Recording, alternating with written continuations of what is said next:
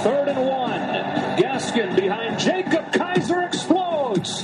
There goes Myles Gaskin. Will they track him down inside the 10? He's in. Touchdown on an explosion from Myles Gaskin.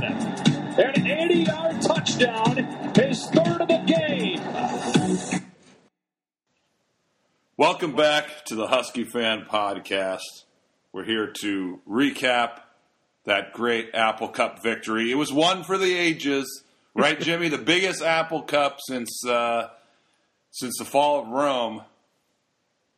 It was so big, so massive that our fearless Brock and Salk spent a whopping 6 minutes on a 3-hour broadcast about the game. And then you have in the afternoon of, Danny Boy and good old bitter Coug. Jim Moore spent 4 minutes on it where Jim lost a bet and had to read something that Danny had wrote for him. It was sizzling local media of what was billed as the biggest Apple Cup in the history of all of football and Apple Cups. The local media was just all over it. We can get to that later. Yeah, this regarding Jim Moore, like this typifies I was going to say the difference between Cougs and Huskies, but when he was he was doing a little preview with Brock, a couple days before, and I think he was opining on what it would mean to win the game, and he was just talking about beating the Huskies. He didn't say, well, we'd have a chance to go to the Rose Bowl. We could go to the Rose Bowl. That's the first thing in my mind. We have a chance to win the conference and go to the Rose Bowl. I mean, winning the Apple Cup and beating the Cougs, I mean, that just really doesn't matter that much to me. I know it gets played up by the media because it's a rivalry and everything, but, I mean, to me, that's just I don't think that way as a fan. Well, I'll tell you, not to toot my own horn, because I will get into a couple areas of the game where I was absolutely incensed. Shout out to you for the accurate prediction, by the way. Well, if you weren't aware, Chess, a couple days ahead before, I had a post called "Coug Killer Gaskin," and I wanted straight up the gut 30 carries for Gaskin, no lateral bullshit. Hunter Bryant down the seam, and then our front three making life hell for Minchie. No more stash talk. And I guess what? I'm figuring Hamden reads my stuff because we pretty much got that formula in the game. They finally, we know who's writing Hamden's checks, and that's Mr. Myles Gaskin, MMFG hashtag. It was a straight pounding. Now, granted, there were a couple of moments of contention. We can jump into it whenever, but I will say this. And we talked about this too before, Chess, is we expected this coaching staff to challenge this defense, challenge the offense. And this is what's amazing about college football, just the emotion and the energy and the way you can create a mindset, which in a way, too, makes the season in a nutshell a little agonizing. And I'm sorry for some of you that want to keep it all bowls of cherries and never want to go negative. There is some negative things that we'll have to talk about. That's just the nature of things. You can't just point out the good, because there was some areas that were very frustrating. But there was no question the return of Hunter Bryant was an impact to this team. The physicality. And is it an amazing, Chess, that Hilbers goes down, and who do you have to bring in behind him? Good old 72, Trey Adams. And Pro Football Focus had him as the 5th highest rated Husky as far as performance in that game. So he was beasting, guys. He looked like his old self. And, shout out to Jacob Kaiser. I mean, we talk about Myles and how, impressive he is and the coup killer that he is, and the greatest Husky maybe of all time. I think he's now in the discussion, in at least my mind. But, Jacob Kaiser had an amazing block. They executed. Now, you like to talk about execution, Jess. you don't like to blame the play caller. But on this call, let's shout out to Hamden and shout out to Jacob Kaiser. They executed to precision. I mean, he popped that guy. Gaskin gave a little wiggle and then just went. And that number 4 guy for the Cougs, apparently the snow was just such a massive impact on the game. This guy almost tracked Gaskin down. That was impressive, but I loved how he slid into the end zone and just held the ball up and had that smile on his when face. the guy was Gaskin was had great awareness when the guy was about to lunge for him. Gaskin, you could see he put his, he just grabbed the ball with both hands and held it tightly as he went to the ground. Yep. That was my worry. My worry during that run, I said, I was saying, shit, the guy's going to, I was thinking, shit, the guy's going to track him down and, we're going to have red zone issues, or the guy's going to cause a fumble. So I wasn't celebrating until he was in the end zone. But, well, that was a fantastic play. And, and again, I think that was just proof of, the difference in philosophy. Washington wanted to out-physical him. They were the more balanced team. And this bullshit about sulk and people talking about if it were sunny weather, it'd be a different game. Well, yeah, it would have meant more points for Washington, in my opinion. Yeah, it would have been a bigger blowout. Like, Washington probably would have had about 20 more points, and the Cougs maybe 7 or 10.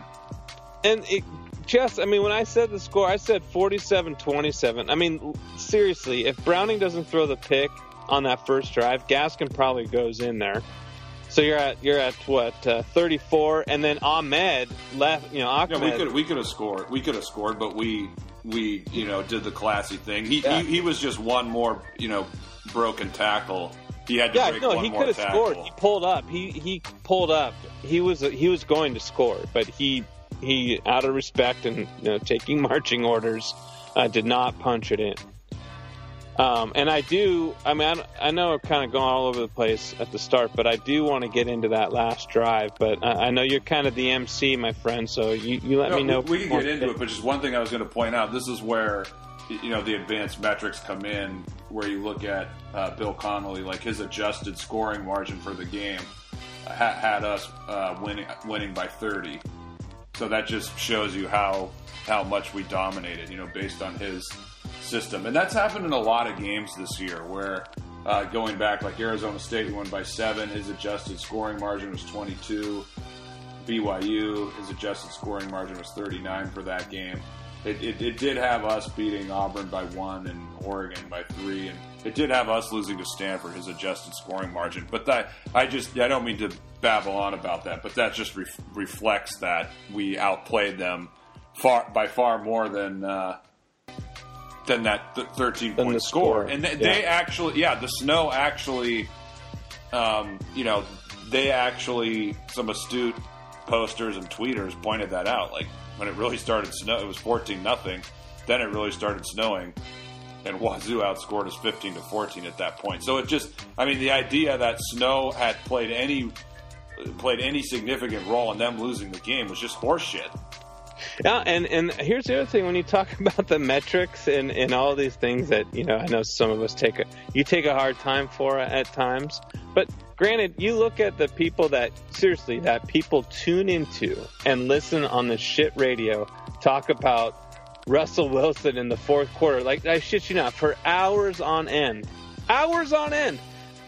There is no substance to anything they bring to the table on any of the programs. It's seriously pathetic. No breakdown, no looking back. the weather, the snow, it made it wild out there. It was just, there it is again, and Jimmy Lake talking smack after the game. Seriously, that's just some poor ass radio. It's poor. Yeah, it really is horrible. It's a travesty. In this market. You're right. Atrocious. What's that word again? Atrocious. Yeah, I can't get over how ridiculous. What an excuse for Salt. Like, he has no fucking idea what he's talking about. It's embarrassing. It's embarrassing. So how does that make any sense? We're looking at the passing stats, and one team had a shitload of yards on a few passes, and another team had a shitload of passes and a few yards. Where does this come into play that, like, the good weather is going to help that's going to help, the team that's being dominated in the pass game, but it's not going to help the team that, threw for like 200 yards on its first 5 or 6 passes. Well, and, shout out to Peyton Pelluer for being a Coug that has lost 6 that's kind of it's kind of harsh. I saw that Helinski was his best friend, and when I saw that tweet, I felt bad for the guy. I was like, oh, that is kind of rough. Ooh, that's okay. Well, we'll leave that one alone. All right, let's talk about and look, I mean, Jimmy, we talked about it during the year. This wasn't that great of a team, but look, you get Trey Adams back. You get Hunter Bryant back. You get Gaskin healthy again. And you get DJ Beavers on defense. Jimmy, this team is healthier than it was for the Auburn game. Other than like, I think losing Quentin Pounds, Chico, and Joyner, like those are probably like, if even considering those guys, we're healthier than we were for the Auburn game right now. It's a different team. This is all the magazines, they had this being like a top 5, top 7 team. Like we're like 97%, 95% close to that team, whereas a month ago we were probably like 70% of that team or 75% of that team. I mean, I can only imagine your sweatpants after the Hunter Bryant drive where he just... I was thinking about saying that, but just continue. I'm touching my cock right now, but just continue. Well, just the absolute dominance of him just taking over that drive. I mean, his hands are so strong. I mean, that guy is so incredibly strong and so polished.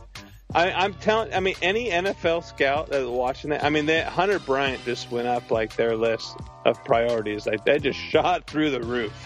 I mean, if you watch, did you watch the route though? He like ran over and then he stopped, he paused, and then he went again, and then Browning hit him. He was like already full stride, and then he goes for 59 yards, and then Fuller.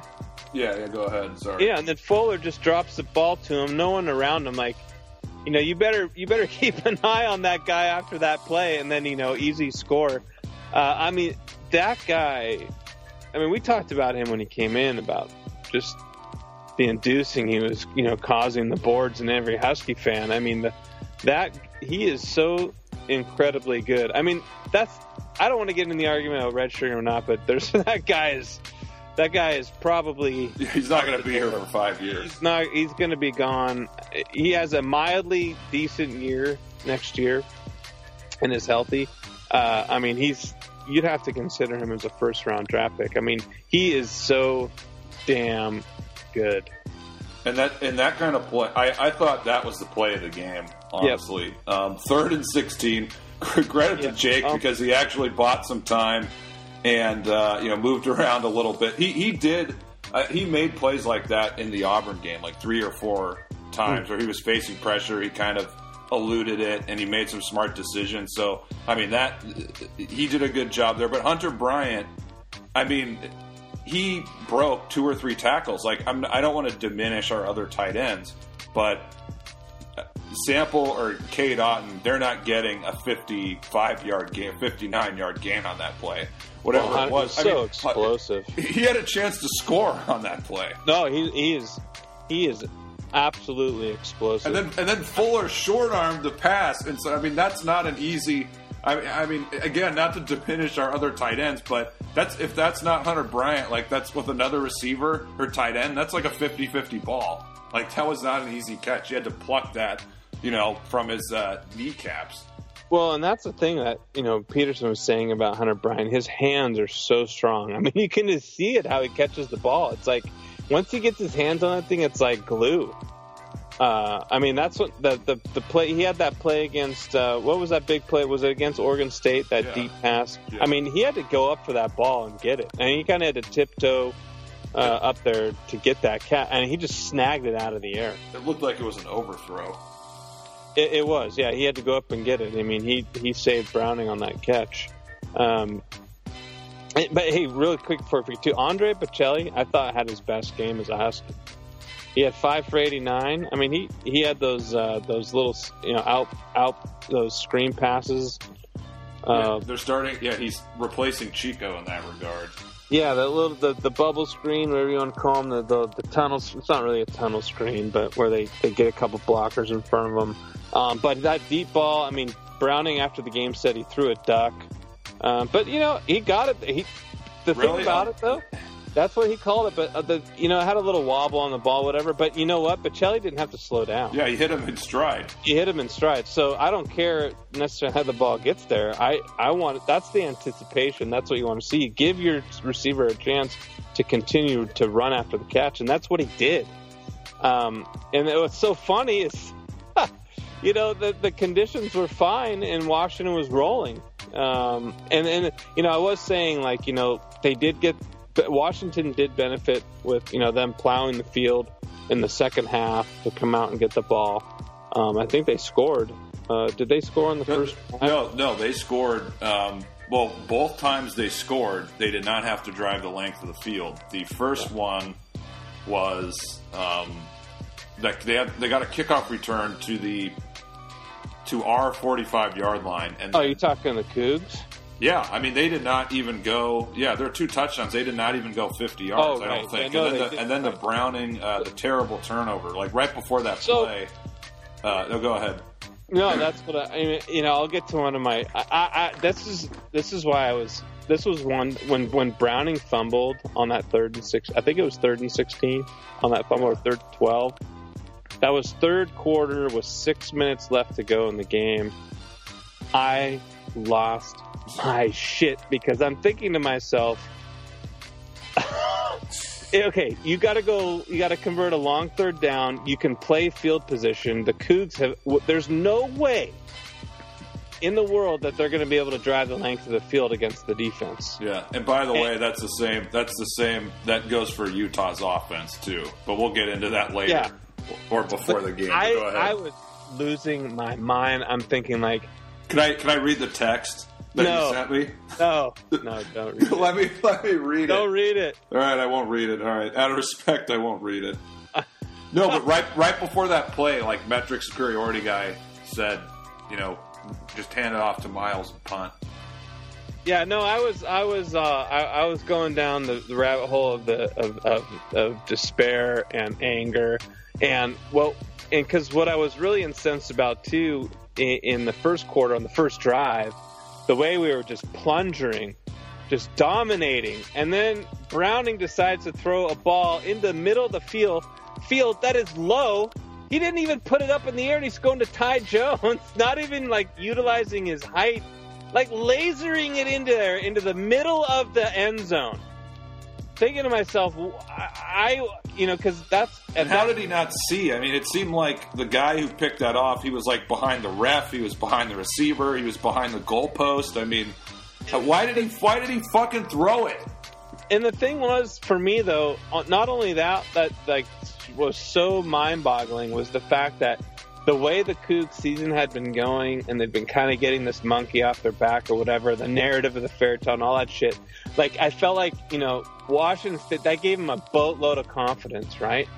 I felt like that kind of would change the complexion of the game. Obviously, I was not right in that thought process, but just, you had the opportunity, you're pounding it down. I don't even care, how you get there, even if you're the field goal, don't turn the ball over there. Do not lose an opportunity to score right out of the gate. I mean, that's a will-crushing situation. And granted, I mean, it worked out, right? The Cougs got down there and Leach, crazy-ass Leach, 4th and 1, then you get the bad snap, and then obviously it's even at that juncture. But I just felt like that fumble there, I'm thinking, why not play the field position situation there? I mean, if you want to read the text, you can read the text. But I was basically like, we're going to fucking blow this. This is not going to go our way, because I was just so incensed. How could you, in your right mind, have an opportunity for them to make a play there? And obviously they did, but it didn't matter in the end. But it just, to me, it didn't make any sense. For Peterson, in that regard, I thought for sure he'd play it safe. Yeah. But, Browning had 2, really, what could have been really, bad turnovers. But, what was so boggling too, Chess, though, when we looked at some of the, prognosticators breaking down this game, how off the mark was Brock Huard on this game on so many levels? And just pulling, bizarre stats out of his you-know-what in regards to, yards after catch that Washington was giving up. He picked and that's the other thing, all these people thinking that the Cougs were going to score in the high 30s. Oh, yeah, ridiculous. All these people thinking they were going to put up... Okay, if you're going to say, 30 points, I'm not going to call you crazy, but, high 30s to, low 40s? I just didn't see how that was going to be possible in this game. And it was here you go again, though, when Rapp was... I mean, if Rapp... yeah. He could have... It was like the Oregon game when Buda Baker picked off... It's exactly what... I think... shout out to Redmond Longhorn at CFB Data, college football data guy. That's what he was saying. It would have been a replay. Yeah, it would have been like Buda Baker picking the... and that could have been, where you were just looking at a chance to route these guys. Minshew looked really tight. Minshew did not look comfortable to start that game, and I'm certain that he did not obviously care for Rapp stepping in his lane there. And you're just thinking to yourself at that juncture, oof, they still, And that, it's amazing that Jimmy Lake goes on afterward and it's Leach runs the same offense year in, year out. No wrinkle, no curveball, nothing. Same offense. And, I know, Jim Moore is just incensed with Jimmy Lake's comments. I don't know why he's so bothered about it. I mean, Jimmy Lake's basically telling, Leach, give me something else to game plan for. He's not saying anything, completely out of line. Yeah, I mean, they should have thrown in some runs. Yeah, I mean, look at that. Borgie and Williams would be... Go ahead. I mean, you're right about this. I mean, they're two of their, at least if you're looking at that game, those are the two guys they should have been using. Yeah, I mean, they were only getting what do you average? 4 yards per pass by the end of the game. 4 yards. I think they have 4 yards. Okay, I do want to transition to something, but I want to talk about our D line against their offensive line because I think Brock, I tweeted about that. His stats were asinine. They're really bad. But the only thing, the thing before the game, the only thing that worried me was that the Cougs were clutch, and Brock was saying, "Oh, they're number one team in the fourth quarter. Number one team in the fourth quarter." So I mean, that's true. That's legitimate. Minshew has been clutch, but I did hear a stat that, and this was after we recorded, that only 15% of Minshew's passes were within 15 yards. Right. So, I don't know if it was Brock or somebody else. Even Ryan Leaf, who's a really likable guy now, he had a tweet that, the snow affected their downfield passing game. Well, look at the stats. They don't have a downfield passing game. 85% of the throws are basically checkdowns. When I saw that stat, that made me feel a lot better. Yeah, and when they got I think his longest pass of the day was 11 yards. I think it was 22 yards. It was early in the game. It was. Was it that? Borgie? It was the Borgie pass. Yeah, I think it was his. Yeah, I think he made BBK or Bryant.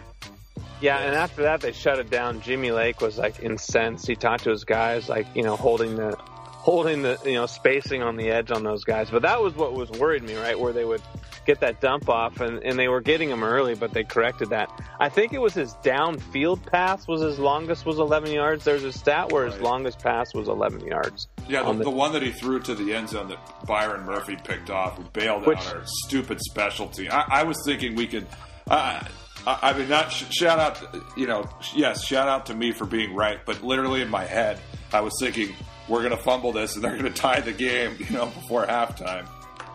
Oh, and I don't know if you saw though. There's an amazing picture of that Byron Murphy interception. Someone got on the sideline. I don't know if you saw it. But I did. The photography from that game is phenomenal. In my worthless opinion, since I know nothing about photography, it was phenomenal. It was. Yeah. I mean, those pictures look unreal.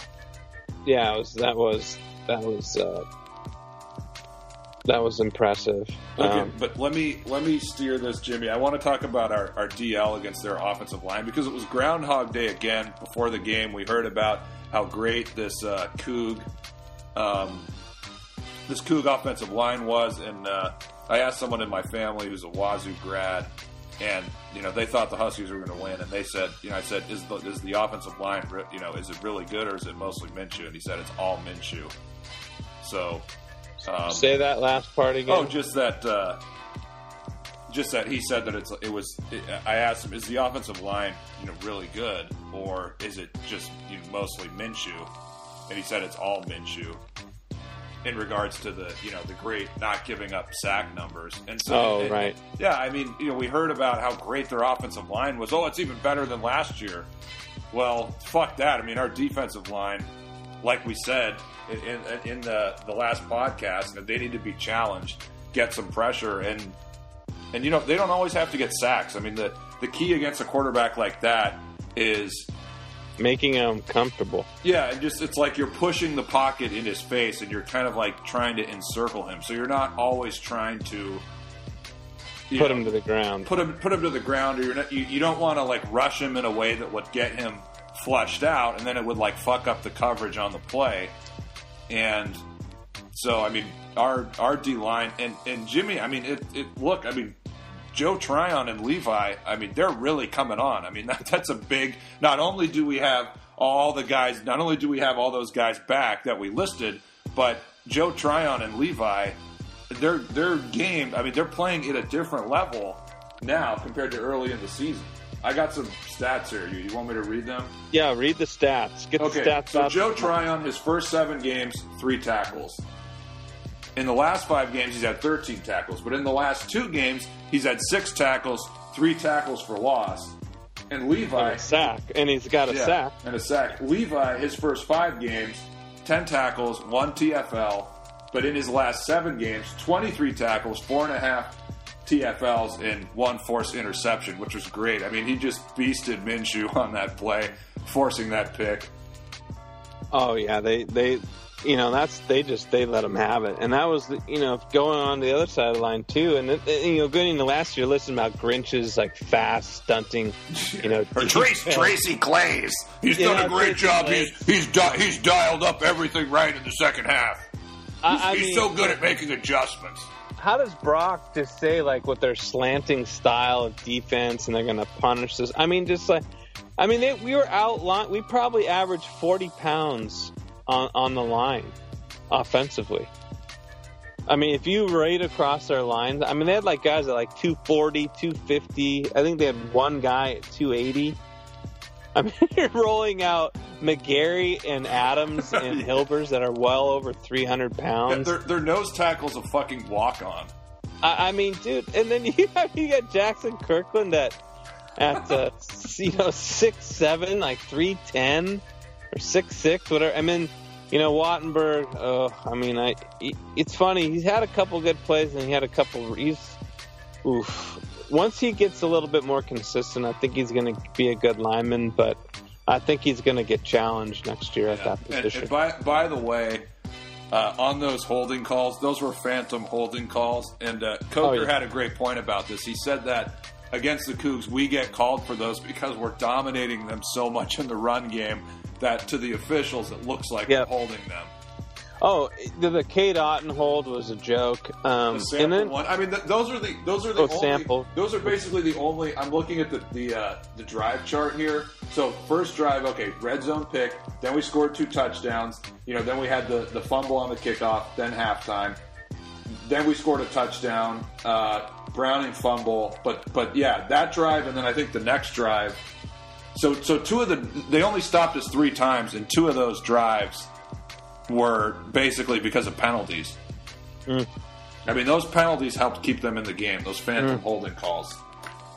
Yeah, it's tough to dig yourself. I hate holding calls. They're just the worst. That's the thing. And then you listen to all these butthurt Cougs who are so cocky, talking so much smack where, they had the Coug Express already on its way to Santa Clara. Whining and moaning that Washington consistently holds and cheats. They're the ones who are fucking holding. I mean, come on, man. I saw Tryon was like, I saw him getting hooked by two guys on one play. Oh, there was a play too where Gaines was getting held. I mean, it's just unbelievable. This is just resting silence, not awkward silence. But let's transition to talk about. I want to talk about something that's one of your favorite subjects in terms of football: the run game. Yeah, that's going to parlay into something I want to talk about. Got some more statistics. If you look at the game logs, the last 3 games, both Miles and Savon have really been coming on. I mean, last 3 games, Savon has had 23 carries for 186 yards. That's an average of 8 per carry with 2 touchdowns, and that doesn't include he had 2 touchdowns called back, one against Oregon State, one against Stanford, which was like a 25-yarder, I think.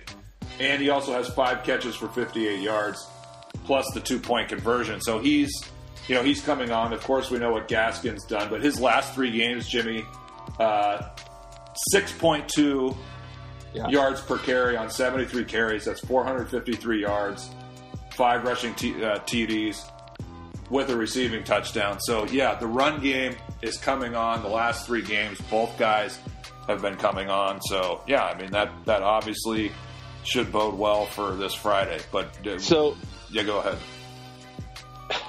So with the 8:47 left in the game, you probably had to change your sweatpants twice in the last 9 minutes of this game. I mean, listen to this. I mean, you start at your Washington 17-yard line, Gaskin for 2, Savon for 15, Savon for 6, Savon for 5, Miles for 1, Miles for 2. Washington State takes a timeout with 5:05 left. Savon rushed for 15, just a killer. And then Savon again rushes 8 yards. And then you got Gaskin. He's got a loss for 1. Miles rushes for 2. Browning for 1. Then Savon busts off an 18-yard run down the right side.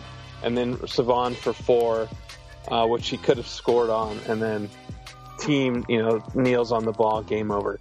8-minute, 47-second drive.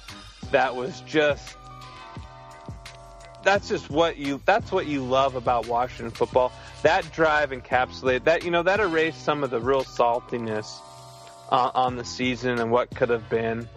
That last drive was just a thing of beauty, and they could not touch Savon. I mean, he was slicing and dicing that defense, bouncing it off to the left side. And they were just imposing their will on the Cougs at that point. And that's where, Gaskin was saying, these guys don't want it. They don't want none. And you see the team, though, come out of the tunnel. Like, McGarry almost hit his head on the freaking ceiling of that tunnel, man. He's so jacked up. And that's where I come back to. Like, that's the attitude and the mentality that the staff, obviously with their domination of the Cougs, like, just spilled over once again. And then that's the thing. That's the only advantage Brock gave Washington in his preview, was that Washington has the confidence. I mean, I think there are a few other advantages beyond that, but I mean, I guess he got it right. I mean, this team has a huge mental advantage on this squad overall, and it's the punishing style, and that comes back to committing to the run. That's what football's about.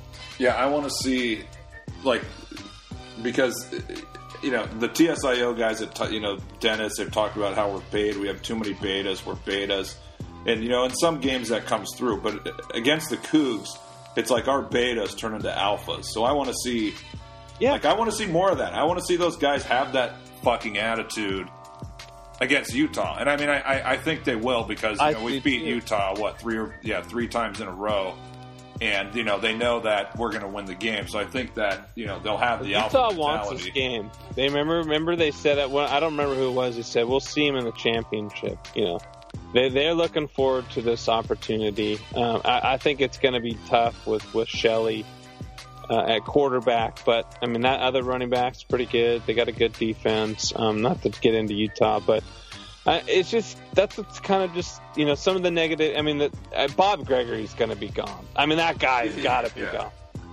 I mean, it can't get any worse. I mean, what was your mood after the Max Richmond fumble just before the half? Like, what was your reaction? My reaction was like, let's hold them to a field goal. But So obviously you weren't incensed. I was most incensed after the Browning fumble. Yeah, that was. What's so maddening about Browning is even when he plays great, like he's still like that game would have been such a great performance if he didn't have the turnovers. Yeah, absolutely. I mean, but what's because he did, he bought time. He made the throw to Hunter. He made a good throw to Bocelli.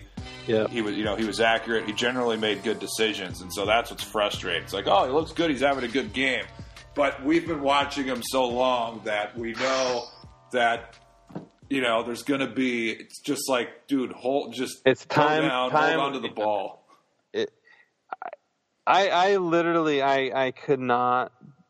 When that interception in the first drive, but just watching it, the plunging of our, the way we came out so strong, I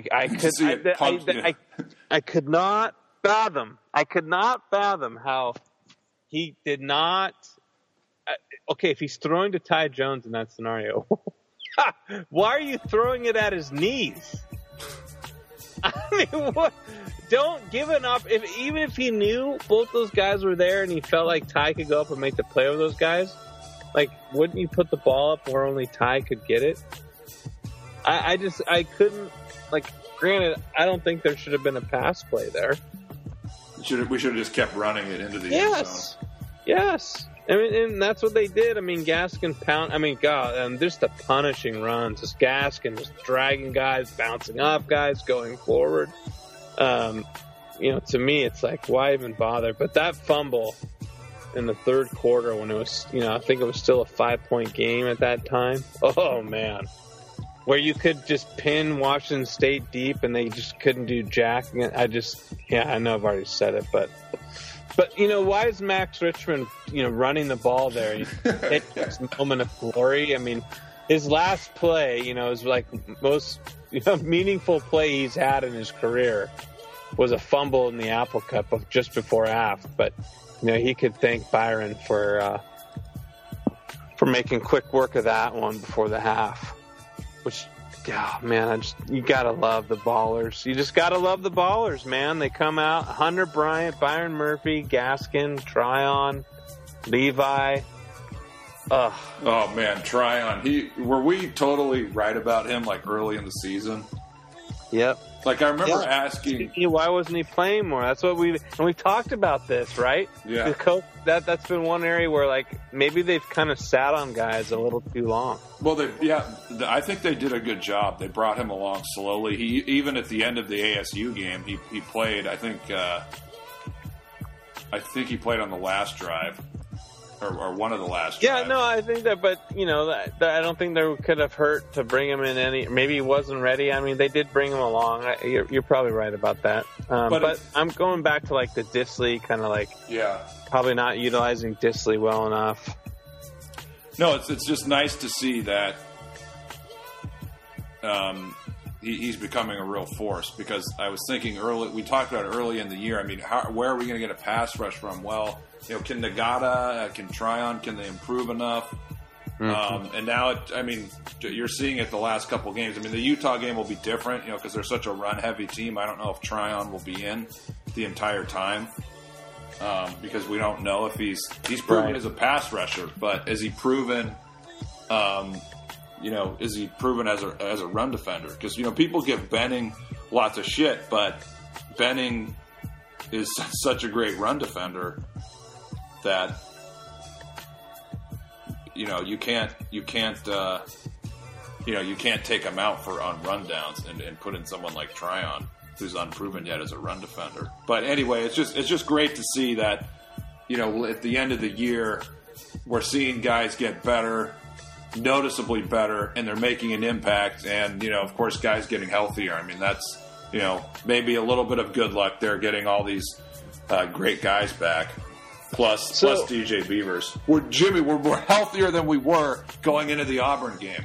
Yeah, no, I know. And these freaking Utah Tards think they actually have a shot. Well, I hope it's a plunging like we saw on Friday. I don't know if you want to get into Utah yet, but I do want to just briefly touch on. I mean, go ahead, touch away. Yeah, this is a team, right? Like that mindset that they displayed, and granted, like Washington State, I think wasn't as good as obviously they were thought. That everyone prognosticated that they were. And shout out to Desmond Howard and Herb Street and David Pollock, who all said, Cougs win, and Pollock says Cougs have a shot at the national championship. Yeah, right. They can't even win the state championship. I mean, I guess what's just, and sorry for you that just want to keep it all bowls and cherries and whipped cream on top, and you eat your ice cream on Sunday, and nothing's wrong. This team just seems to have that Cal game in them. They're going to have to get that out of their system. I'm not going to pin it all on Browning, but if Browning's just kind of ho hum and there's not a lot of energy, I don't think that all of a sudden they're going to just erase this kind of that one game a year where they just kind of fall asleep and turn into zombies. Because we saw it with the ASU the year before. We see it, with the Cal game. Oregon. I don't think they were. Well, I don't want to get into Oregon. I don't think that was a lack of effort or not being motivated. There was other areas, but this team is going to have to find a way to eliminate that one just total flat game. Like, granted, they were still in it to win it with Cal. They still had a chance to win, even with their kind of subpar play. But they're going to have to find a way to get that out of their system. They just can't afford that. If you're going to get a chance to play in the national championship, you can't have that game.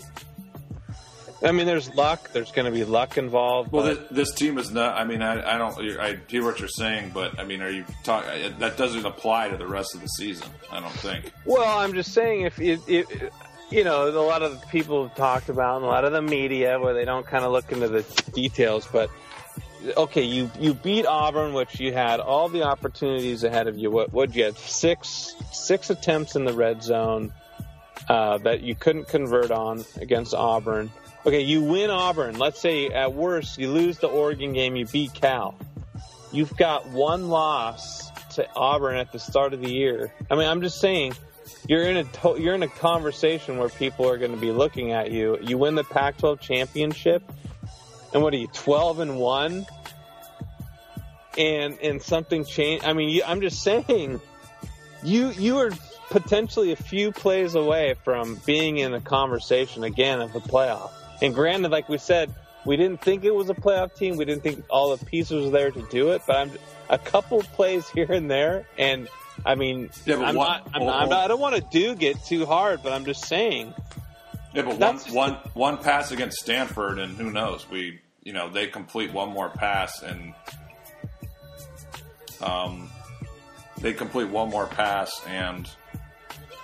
we lose that game, and then it's the trajectory of the season goes. Well, what if the guy doesn't miss the extra point? They're playing for a field goal instead of a touchdown. Yeah, that's why I'm saying. That's why I don't, the whole, we're 3 or 4 plays of what. There's so many teams that can say that. Like, the Cougs will say the same thing. Like, if not for that, stupid, the non-targeting call and, this and that's where the metrics come in, and you can look at, where the team is, and I think we're, I don't know. Sure. Metric superiority guy. He kind of does a consensus, putting all these things together, and we're probably, I don't know, maybe 10 right now, around that area. And if we win this week, and if we win the Rose Bowl, we'd probably be top 7. So, the point of saying is part of it though too is that. You challenge the emotional aspect of this game, and sort of the mental makeup of the approach and who they're playing. Like, it's amazing how much that can impact the game. No, you're right. Granted, I mean, Washington State, though, still, they still have an opportunity. And then, I mean, when Gaskin takes an 80-yarder up the gut and you just punish them, you just punish their defense. I mean, that's just a blow. That is just a massive shot to the ribs and gut area, right? Just that demoralizes the other team. And the fact that, Minchie was uncomfortable, he took some big shots. He did not play well. He couldn't do anything with the ball. Like you said, they only had checkdowns to Borgie and Williams, who I do like Williams. I do like that guy. I do like watching him play. I think he's a pretty good player. I don't care for Borgie. I don't like Kyle Sweet. I don't like Peyton Palleur. I don't like... Minchie's fine. The whole Minchie thing, I think, was a little blown out of proportion. I mean, no more stash stories after the Apple Cup, that's for sure. Yeah, the mustache was really a dirty Sanchez. And the thing about it, too, I understand. It's amazing how the media takes a story and they just run with it, right? It just becomes like this huge national thing. I mean, game days, they're putting on mustaches. I mean, the darlings that they became, I mean, granted, I know it was a really, obviously a horrific situation that took place in their program. And then they're just like Minshew mania. I don't necessarily fully understood it. Maybe I'm just an asshole. I don't know. I just didn't, the story just probably didn't can we move on to questions, bro? I just don't know where you're going right now. I'm sorry. I'm sorry to interrupt you. Can we go on to questions? Sure. You there? I mean, is there another thought you wanted to get out? No, go to questions. You just cut me off and redirected me. That's fine. I'm looking at the time here, and I get it. I'm just saying, I didn't fully understand the whole story with the mustache mania. I just didn't really get it. Well, I mean, I think he had a great. I mean, they had no expectations. He had a great season, albeit against mostly below average competition, and and he had a mustache. Yeah, and he had a mustache, and he had a mustache. I'm just saying, the story was around his facial hair. I mean, just bizarre to me, but it's all bread and circus, bro. Yeah, whatever. Go ahead. Questions. Number one. Let's go. Let's get out of here. Let's close it up. We got quite a few. So, well, let's get through. How many lay in the lumber type hits will our DBs have on Britton Covey? Do you think he has requested no routes over the middle this Friday, given the brutalizing time he took last game versus UW? Do you think he remembers who JoJo McIntosh is? I think he'll be well aware, and I'm sure every hit he took is going to be in memory come Friday. There's no question. Next question. I just remember reading something on the board after the last game we played Utah, and someone was saying, "Oh, Britton Covey would be the kind of guy who, should you want to marry your daughter?" And then Road Dogg responded the guy, he probably has CTE and he's balding already at a young age. I wouldn't want him to marry my daughter. Yeah, I mean, harsh but true. Yeah, I mean. Okay, can you give me a next question? Yeah, next question. Nice. How would you grade Trey's performance? How far from 100% is he? Should we expect him to finish out the year at left tackle? Yeah, you know what? I'll tell you this. And one positive thing, though, it sounds like Hilbers was trying to work out his knee, so hopefully it's nothing like major damage. I think the greatest thing is that you didn't really hear about Trey all that much, right? No holding penalty. Didn't appear that Brown was taking much pressure from his side. He was blocking well. I mean, in my mind, he just went out there and did his thing, and he got some minutes last week, which probably helped him. I think it was it was good. You didn't hear much from him. At least the announcers didn't point him out, or that his name wasn't mentioned by the refs. Yeah, I mean, I think the question is he 100% to play? Can he be 100% in the next game and next two games. He obviously, I mean, if this was like the beginning of the season, it probably would be more difficult. But thankfully, he only has to play a couple more games, albeit against very tough competition. Assuming we win this week. I don't know that he's going to be 100%. I think he might be. I don't know the condition of his injury. I don't even know what the injury is. All we know is he had some back surgery. Granny obviously was able to play basically a full game. So I'd anticipate him being able to go all against Utah. And why not be 100% for the, Rose Bowl if they win? It's got a whole month. Yeah. So, if Pete shared any insight into anything, then I could garner whether he's 100%, but I couldn't tell you. But great sign that he played basically the entire game. I think Hilberts went out pretty early, didn't he? Yeah, he did.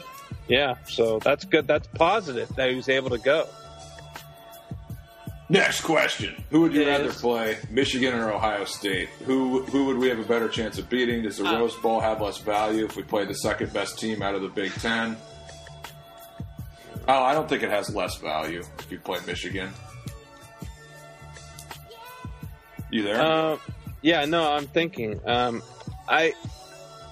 was a debate about this. Look. Do you want to? Would Ohio State plunger us? I'd like to know whether or not is it a measuring stick game? Can they hang with Ohio State? Michigan, they got a good defense. I think Browning would probably have a really hard time against their defense. They play man and they're very aggressive, so I think that would spell doom for Browning. We could look really bad if they just got into his shit all day long. They have really good corners. Ohio State, Haskins is what he throw for 6-7 touchdowns on Saturday. I don't think Browning would do well against the Michigan defense. I think that would be a really difficult defense for him. In that regard, honestly, I would probably prefer Ohio State. For some reason, I just kind of like watching Ohio State for the Rose Bowl. Washington, Michigan has kind of the glory years ring to it, but never played Ohio State in the Rose Bowl. Yeah, I'm kind of leaning toward Ohio State. I really think that we would not match up well against the Michigan defense. I think that would be could be a disastrous day for Browning, because if they could get pressure on Browning in a number of ways, it could be really ugly. And they play man defense, and they play it very well. But not against Ohio State, though. They just gave up 60 points. I know, but I'm telling you that because Ohio State has that mental edge. They have really good athletes. Haskins is a good quarterback. Browning is no Haskins. I'm just telling you, if you're not decisive, you hold on to the ball, and they're going to make them backpedal. I think it could put you into a situation for a really long day because of the way Browning plays. Yeah, whoever the worst team is, that's who I want to play. And I just want to get to the game. Let's just win this week. Yeah, for sure. Okay, next question. How many games did Jake Browning play in the snow growing up in California? I think he said 0. none. Yeah, never. Next question. Okay, list your 5 favorite dogs of all time. I don't know about. I think Gaskin's number 1 for me now. Lawyer Malloy is number 2. Tuiasosopo is number 3. Napoleon Coffin is number 4. And then I'd probably give Entman number 5. That's for me personally. Yeah, that's a really good list. I might have Corey Dillon on my list. Oh, yeah. But there's a lot to choose from. But off the top of my head, I could tell. Lawyer Malloy was always really. Napoleon and Lawyer were always my top. But I think for me, Gaskin has overcome them both. And Tui's right up there. It's really hard, but that's my top 5. Disley would be in my top 5 for sure. Well, then give your 1 through 5. No, I'd have to think about it. No, it's like asking me, which of my children are my favorite. Bro, listen to me, man. I just ripped off my top 5. You can do. No, I'm not. I'm such a fan of the team that it's hard for me to single out individual players. That's a cop-out. Next question. Yeah, Corey Dillon, Will Dissly. Those are two. I'm still working on my list. Tui's not in there? Dude, there's so many. I like the unsung, unheralded guys. I mean, I love Dave Hoffman. Like, Edmonds like questionable 5 for me, but I mean, there's a lot of great guys. On a scale of 1 to 10, how awesome is it that USC extended the great coach Clay Helton? Well, did they extend or did they? Is it official? Have we gotten the official? That's what Swanee said. Did they fly the banner over the Notre Dame game? Fire Helton. Did you hear about that? They had raised I think quite a bit of money for it. I don't know. How did that end up? I don't know. But Clay Helton, I know those TSIL guys. What is it?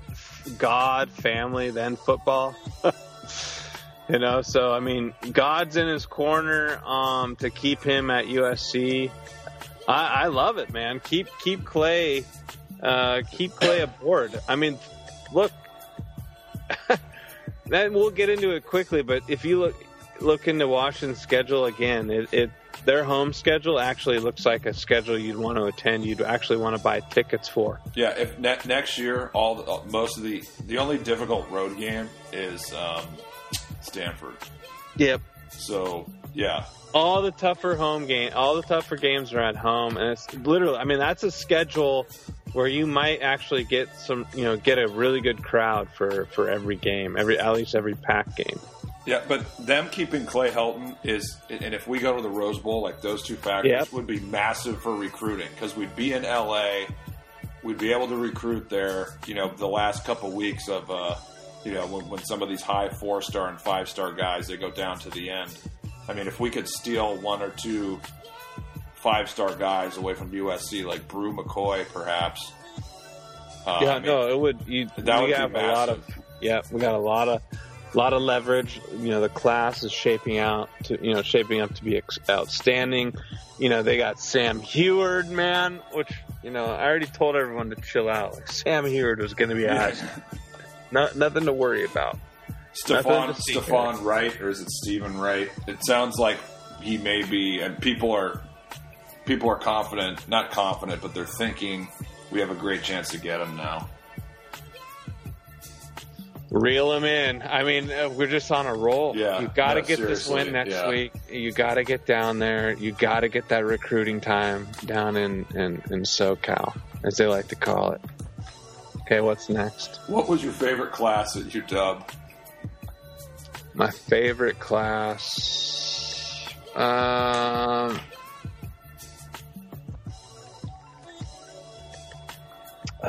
favorite class? Jeez, I don't know.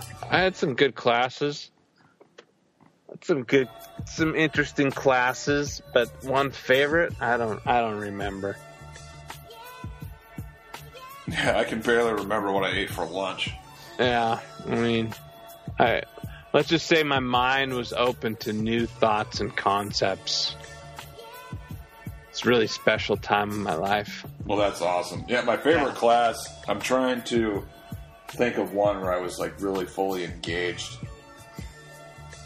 That's tough. Yeah, well, you think about that one in your top 5. We'll get back to it. Yeah, we'll get back to that next pod or a future pod. Yeah. Next question. What is your favorite Coug excuse over the years after a loss? Blaming Snow, Luke Falk didn't play. Oh, but according to Jim Moore, Bender was better. Peyton Bender was better than Falk that year. That's insufferable. That's just his takes are so awful. I don't even want to. It's embarrassing. It's embarrassing. I don't even want to just talk about it so we can save some dignity. I'll just say, Bob Stelton just said, no one dishes it out as better as Jim Moore, but he literally can't take it. And he was like, he was a very irritated and agitated Coug today, and was not in a happy-go-lucky mood, and was real salty. It was pretty good. I'll hand it to Stelton. He was giving it to Jim Moore. He was being a little pissant. Being a little child about the loss. My favorite excuse is he couldn't shut up about the Snow Bowl in '92 and what a fun game it was, and the all that. Now it's like, oh, the snow is, give us the sunny weather. I mean, Salk was still batting that baton this morning on the air. Like, give me a break, bro. Yeah, it's really going to be sunny in the end of November. Yeah. Give me sunny weather, and I think it's a different game, and the Cougs win it. I mean, what? And every Jim Moore story about the Apple Cup is like about him being hammered before. Yeah. Like, it's like, I was covering the game for the blah, blah, blah paper, and I went in the crowd with my buddies, and, they snuck in some alcohol. We got hammered, and I still was able to get my story done on the game. It's like every one of his stories is about getting hammered. Yeah, well, apparently this one he only had a couple drinks at lunch and abstained during the game. I'm sure he wished he had drank. I just, like, I've talked about this before, but, like, regular drinking, I just like that. It's just sad, in my opinion. I don't want to get into the drinking angle. I'll probably offend a portion of our audience. You've gone into it before, man. We know your position. What do we got next, man? Let's keep it to football, I guess. What's your favorite Coug excuse? That's I mean, the Cougs have... You want to think about that one? Yeah, too, I have to think about it because there's so many damn excuses. It's hard for me to just pick one. Well, you think about it, we'll get to it next week with all the other things you need to think about. Yeah, exactly. Redshirts who have played, the little I saw of Hampton, he has some speed. Him, Urban, MJ, and Sermon can play one more, and Tuli Taki are just on the team now. Okay, I don't know if there was a question in there. Question or a comment or a statement. What is it? Can they play out and still keep they can play in 4 games, right? And you still keep your red shirt, right? Yeah, there might be a couple who... I think Hampton's going to be a soft... I think he won't red shirt. There might be one or... There might be 2 guys that are going to go over that threshold. But, I think he's saying Hampton, Irvin, Sermon. Who's MJ? Oh, is that Tafisi? Tafisi. I think he's only played in 1 game, but I could be wrong. No, I think he's saying Hampton, Irvin, Tafisi, and Sermon can each play 1 more. So maybe those are the guys who are going to be sophomores next year.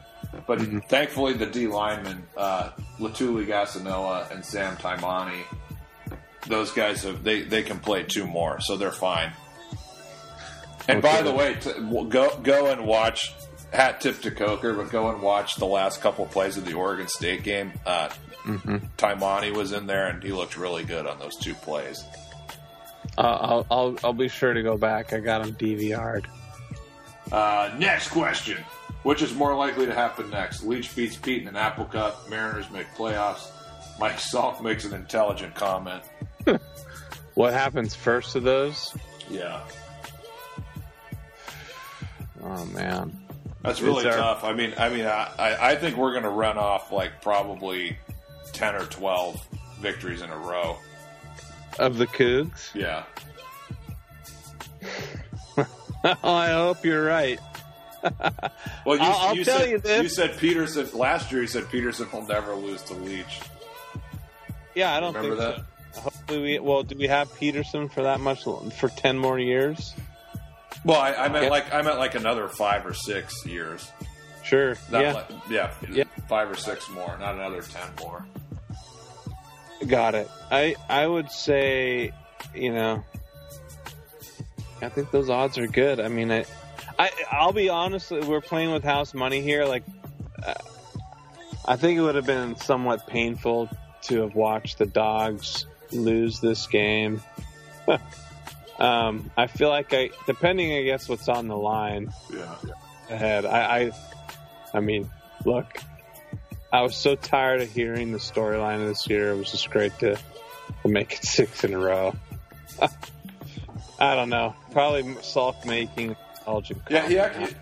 It would be better if the question said Salk makes an intelligent comment about college football. Yeah, because that would make it really hard. I would say Salk too, because occasionally, he's not that much of an idiot. I mean, he did see that Sark sucked. He knows that Jake Browning is not that great, so he is capable of some intelligent thoughts. But, okay, next one. Is Mike Salk the Gilby of local media? Guy watches no college football, then pretends he has an opinion that is valid.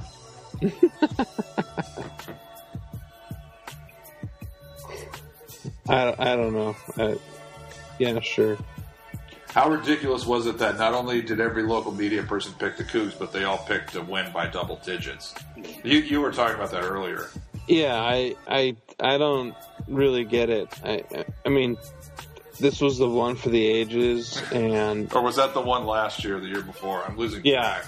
Oh, game of the century. Yeah, I was really surprised. I mean, Brock had Washington losing 34-24. I don't know how people were thinking that they were going to score in the high 30s. It just made no sense. It's like they didn't do any research. They didn't look into the game at all. They didn't look at the matchup very closely. They just looked like, seriously, the analysis was, Chess, like, this is a fairy tale story. Minshew is like playing out of his mind. Like, they just put up points in bunches. The defense has really, taken a step forward. Well, those are all great, like, just thought process. Like, because it's a fairy tale, like fairy tales have good endings. That's your logic. I mean, that's why they win the game. I just think that's really poor, like, way of looking at them. Winning the game is because it's a fairy tale story. That doesn't mean anything. How does that give you the opportunity to win the game? I don't know. Next question. Last week you annoyed Cornell by beginning the podcast while eating a steak. What other outrageous foods do you plan to eat on future podcasts? I'm going to have a burger. If we beat Utah, I'm going to have a burger in the following podcast. During it, huh? Yeah, during it. I can't wait. All right, let me see. There's some more. Let me. Shit, yeah, it's getting late, man. We got to get this thing done. Yeah, we'll be done in 10 minutes or so. Let me see here.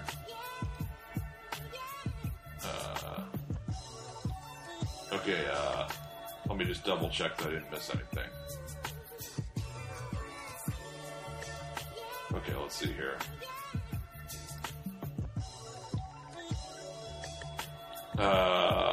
Shout out to Johnny Tugboat. Thanks for the comment. Okay, another one about the local media. When Jim Moore goes to sleep, who do you think he has nightmares about the most? Myles Gaskin or Jimmy Lake? Who? When Jim Moore goes to sleep, who does he have nightmares about more? Oh, Gaskin or Jimmy Lake? Jimmy Lake. Jimmy Lake's in his head. Dude, bad. Like, he's, like, incensed. He's unhinged about Jimmy Lake. Just can't. I mean, he was throwing in barbs to John Clayton about Jimmy Lake while they were talking NFL football today. I mean, Jimmy Lake is so far in that guy's cry. It's like, I've never seen anything like it in local media.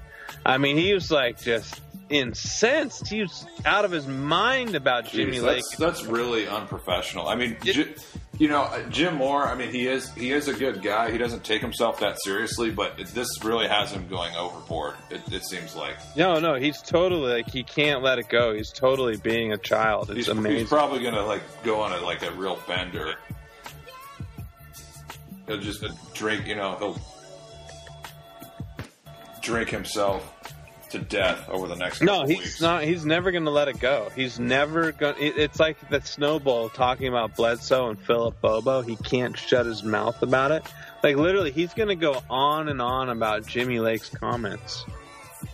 On and on about it.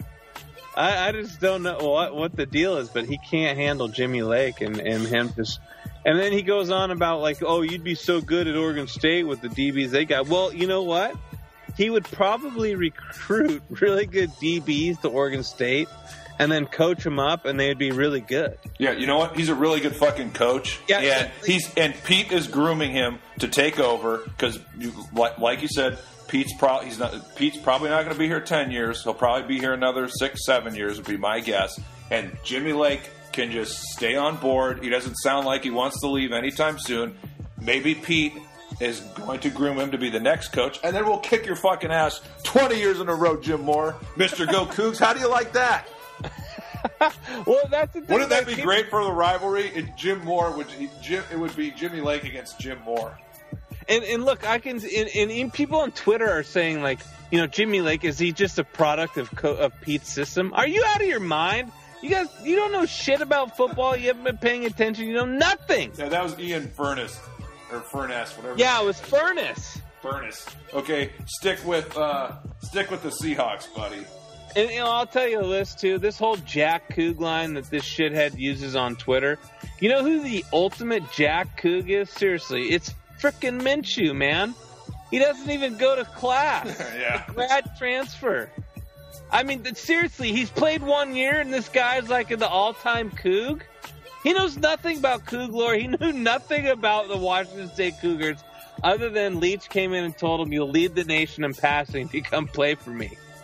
I mean, seriously, dude, he saw an opportunity to go be a starting quarterback, and no one wants to call this guy Jack Coug. I mean, that whole 7-10 crew's Jack Coug. Jessamine McIntyre goes on this whole sob story about how she's, you know, been so blessed to spend time with these young men and, you know, watch them through this magical season and you know, just, you know, I'm not a Coug, you know, didn't go there, but, you know, I just love the Cougs or whatever her thing is. I mean, Dave Wyman, who's just this insufferable white man who I think he's like that subtle racist. He doesn't know he's being racist, like calling out people's name. Anyway, I don't want to get off track, but I mean, that guy was like rooting for the Cougs. You know, you wanted them to win. And, I mean, seriously, man.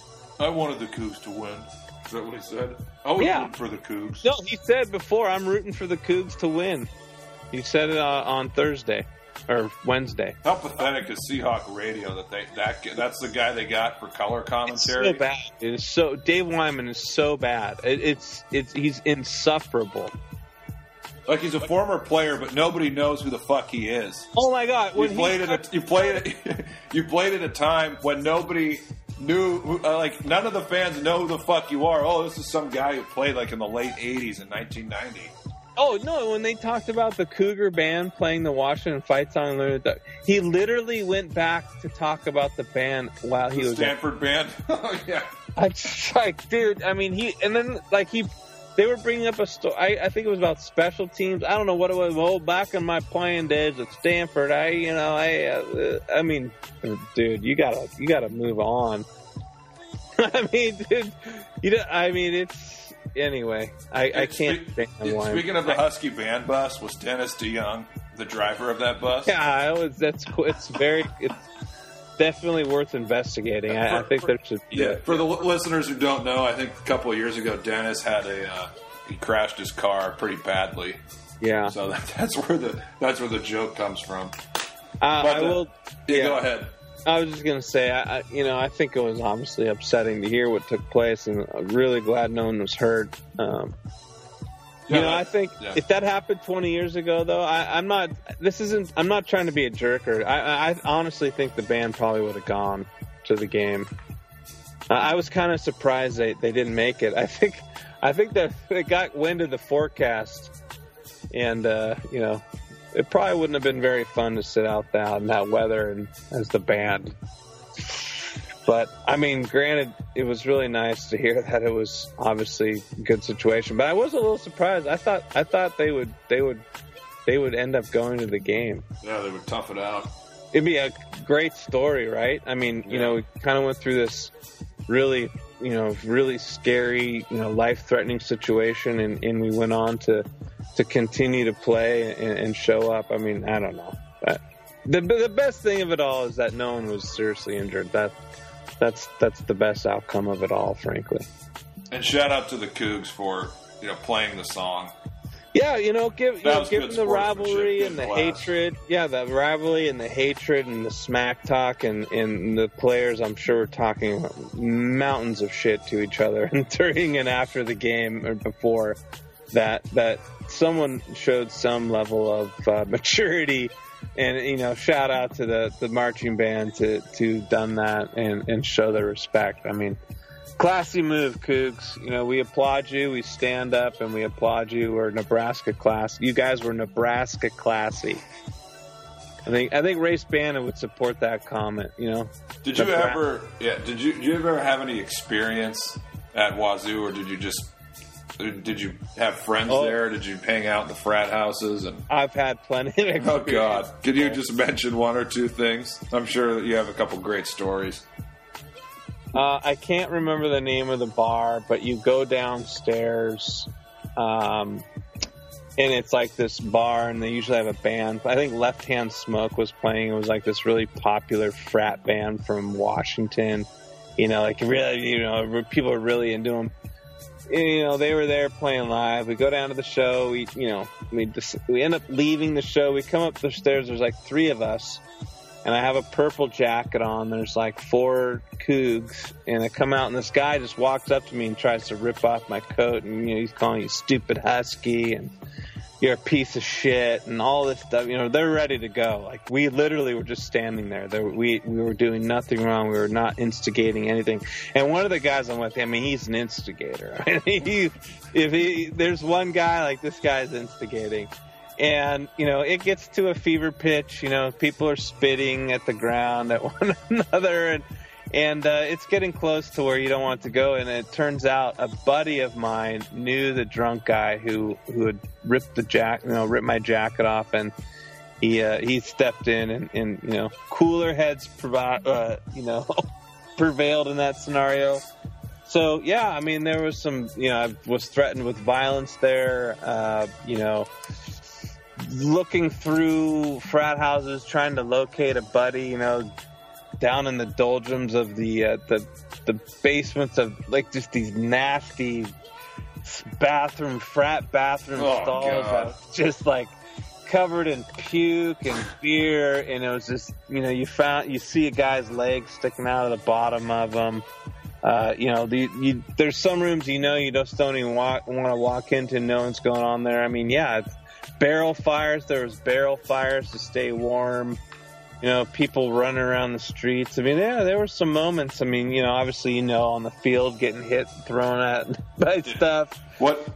Debauchery. I mean, Wazoo before the riots. If everyone, you know, all you millennial dudes and all you millennial people that, you know, everything's in a bubble for you now. Everything's safe. I mean, before, you know, when they had the big riots at Wazoo, you know, and they rolled the dumpsters down the street and all those people got suspended, and it was before that. I mean, seriously, I mean, it was just full debauchery at Pullman. You go there and, you know, you could change your life in a weekend there, right? The whole trajectory of life could be changed in Pullman, right? I mean, granted, whatever you ingest or fall out of, you know, one year they had the deck collapse where they were having a keg party, and like 30 people fell off this deck. I mean, like, yeah, I mean, Pullman's a place to go where you could basically ruin the rest of your life. I'll leave it at that. Yeah, my freshman year, a couple of my buddies and me, so we went for the Apple Cup. This was 2002, and so we were staying with this guy in his frat house, and just like, you know, we got there at like, I don't know, 6 o'clock at night, and there's just like, you know, the first bathroom we saw, like, there was just like vomit everywhere. Yep. It's like people were already shit-faced. Oh, yeah. Stumbling around and just, it was a shithole. I mean, we ended up like sleeping like in the very upstairs on like a massive, just like sleeping on a massive couch, you know, just like, it's like we're single file almost, like, well, not single file, but I mean, you know what I mean. Just like 4 or 5 people just like laying on like a big couch or like a big bed. You know, where I'm like, you know, I'm sleeping with my shoes on and my glasses on. Yeah. Oh, yeah. I couldn't, like, so after the game, like, my buddy was trying to, like, hook up with this chick, and I just said, we got to get the fuck out of here. Like, let's drive home. I want to get the fuck out of here. Yeah. And so we did. But that was cool. Like, literally, we drove home in the middle of the night, like, we made it in, like, 4 hours. Like, we were just going, like, 90 the whole way. Yeah. Oh, yeah. But yeah, just total driving out of, I can't, like, not to get into, like, frats and everything, but the whole Greek system, but like I can't, especially like those Wazoo frats. Like if I had a daughter, like I would forbid them from going and like a daughter who went to Wazoo. Like I honestly would like, I could not. I don't know how as like a parent you could like risk that. You just don't want to know about it. Oh, anyway. That's really bad. How's your steak? That's another question. It's good. I had one for lunch. It was really good. God. Okay, here's a serious question. Before we close here in a minute or two, will the offense finally take over the defense as the most dominant unit next year? I mean, I think it could be next year because of the youth that they're going to have on defense, and I think linebacker is going to be an area of concern. I think they're going to need the offense probably early on to take the reins. Yeah, I mean, we should give a shout out to Wellington. Like, he's been playing really well. I think he had 6.5 tackles in this game. So as long as I think Wellington and Beavers don't get hurt next year, we could be okay at linebacker. If you look at the D line, I mean,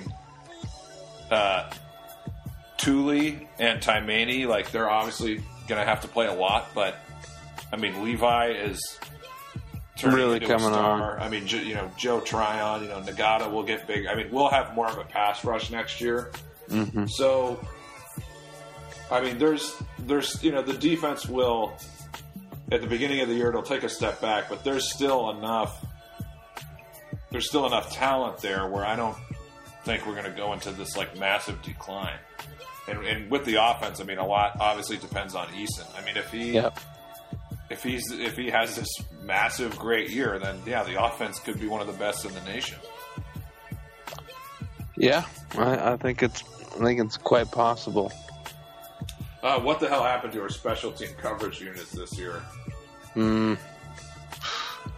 Bobby I think Greggy. a lot. Yeah, I mean, I think it comes down. I mean, it appears to be coaching. I mean, I know that Dickie B and Huey said, it's really easy to get off your lanes in the snowy weather, But I think that's I think Dennis had the post where they score and they're about to really put the heat on. They give up big special teams play. Yeah, that's happened. Yeah, you just can't do it. I mean, that was the other thing I was going to point out. What the best play is for special teams is for Peyton Henry to kick the ball into the end zone for no return. I think he did it the first kick. He did it the first kick of the game. He put it in the end zone, didn't give him an opportunity to return the kick. I mean, frankly, that is your best play for this special teams. Peyton Henry has got to do everything he can to put... I mean, seriously, it feels like we're the only team I watch. I watch a fair bit of college football. I feel like for the last 20 years, we for some reason cannot get the ball into the end zone consistently. I think Vizcaino had a big leg last year. Yeah, but did he put it into the end zone consistently? I don't think he did. I think the weather does play somewhat of a role. You mean just northwest weather? Yeah. Just the heavy... Yeah, I'm not a meteorologist. Heavy air? I can't tell you, but... Yeah, maybe. It could be. I mean, we never played day games. Maybe, I don't know if that's something. We've had more day games this year. Okay, a couple more, and then we'll get out of here. Where will Stephon Wright go? I think he's going to go to UW. Yeah, I'll second it. I mean, let's give it to UW. What happened is he was going to commit to ASU, but he was taking a last visit to UW with his mom and his grandma, and now he's put off his commitment. So put all that together, Jimmy. What do you think? I think he's going to be a dog. Fuck yeah. Yeah. All right. We'll do a recruiting pod. Yeah, we will. We will. One more. Lots of Tryon talk. Why is Miles Rice a Jag? He has all the measurables to be good. Is Molden taking over Miles Bryant's spot? Is Miles a slow strategy name? Will we have any offense against Utah's D? When's Jimmy's bedtime? Wow. Jeez. There's a lot there. Miles Rice, I don't know. I mean, I don't think he's that tall, though, and that long. He might only be 6'2", 6'3". We'll see. I mean, he's a guy who might... I think he's got long arms. You were always really high on him earlier. Yeah, he just might... he might be a guy that really comes on when he's a senior, one of those types. Yeah, he might be a longer development type guy. I think that could be the case for him. I just, we haven't gotten many looks for him. I mean, it's obviously, if he's not making an impact, earlier, you hope maybe he's a guy who'll come on, senior year potentially. But in regards to Molden, Miles Bryant, I know he has kind of been hurt, but it seems like at the same time Molden may have passed him. Yeah, Molden's playing really good football. He's really good. Yeah, you were on him early. Yeah, he's. I was pumping him up. I took some shit for it early, but I stuck to my guns. I felt like Molden was a guy that should be playing more. Is Miles a slow strategy name? What do you mean? I don't know. Miles Bryant, Miles Gaskin. Is Miles a slow strategy? We'd probably ask Dennis. We'd throw that to him. Will we have any offense? Oh, I'm sorry. Was he a slow strategy guy from the beginning? Yeah. Utah offense. We're going to talk about that before the game. We're doing a prediction pod, by the way. So buck up for the Suds, pal. We're getting in another pod before the game. Can I answer the Miles? Absolutely. Yeah, question? Go ahead. Miles, if you watch this film, I don't think he played as a true freshman. I think they expected him to play. I think, did they anticipate him being like the fourth back in history to do 4,000-yard seasons in a row or 5,000 yards? I don't know, but I think they anticipated him playing early. Yeah. When is Jimmy's bedtime? When is your bedtime, pal? Right now? Yeah. Well, it ranges, man. It's I like to be in bed before 10. That sounds good. I mean, if it could be right at 9, that's excellent. That's beautiful. And then he said, Ulafosio looks like the next great walk-on. Discuss. I think he caused 2 fumbles against the Beavs, right? Yeah, he did. Nice. Yeah, he's a stout guy. I remember watching him, run off the field. I think he wears 40, right? He has Mason Foster's number. I was like, dang, that guy, who is that guy? I mean, he had a nice frame. He certainly didn't look like a walk-on. He's built really well. I was definitely impressed. I could not figure out who he was. I had to go to the roster to figure it out. I was like, interesting. So hopefully he's that guy who, turns into something more than a walk-on special teams guy. Hard to know, though. We'll have to see more. We'll have to get more tape on him. Yeah. All right, brother. Anything else you want to mention before we close up shop on this one? I don't. Do we cover all the bases? Did we just point out how, that our insights are much better than the local media, and we actually bring substance to matchups, and we make good predictions? I mean. Yeah, me on prediction on the game, how I felt about the game, I felt similar to the Stanford game in 2016, where I was like, thinking in my mind, like, this is such a huge game. It was hard for me to think logically. Mm-hmm. It was just one of those games where, it's kind of a 50-50 game, but, that's an example where the matchup really favored us. Right. Yeah, dude, you were dialed in, and look, if the weather was a little bit better, I think the score would have been fairly close to what you were predicting. And like I said, even had they scored with Browning and Ahmed, Ahmed had punched in at the end. You're looking at 41 points. You're looking at 41 points. Yeah. You don't give up the blocked extra point that got taken back for 2. They could not. Again, the defense only gave up 13 points. Right. And that's what I'm thinking right. in the defense. The only touchdowns they gave up, Wazoo only had to drive 35 yards for one and 45 for the other. Exactly, and that was the point where I was saying, I couldn't understand Washington's defense only gave up 16.6 points per game.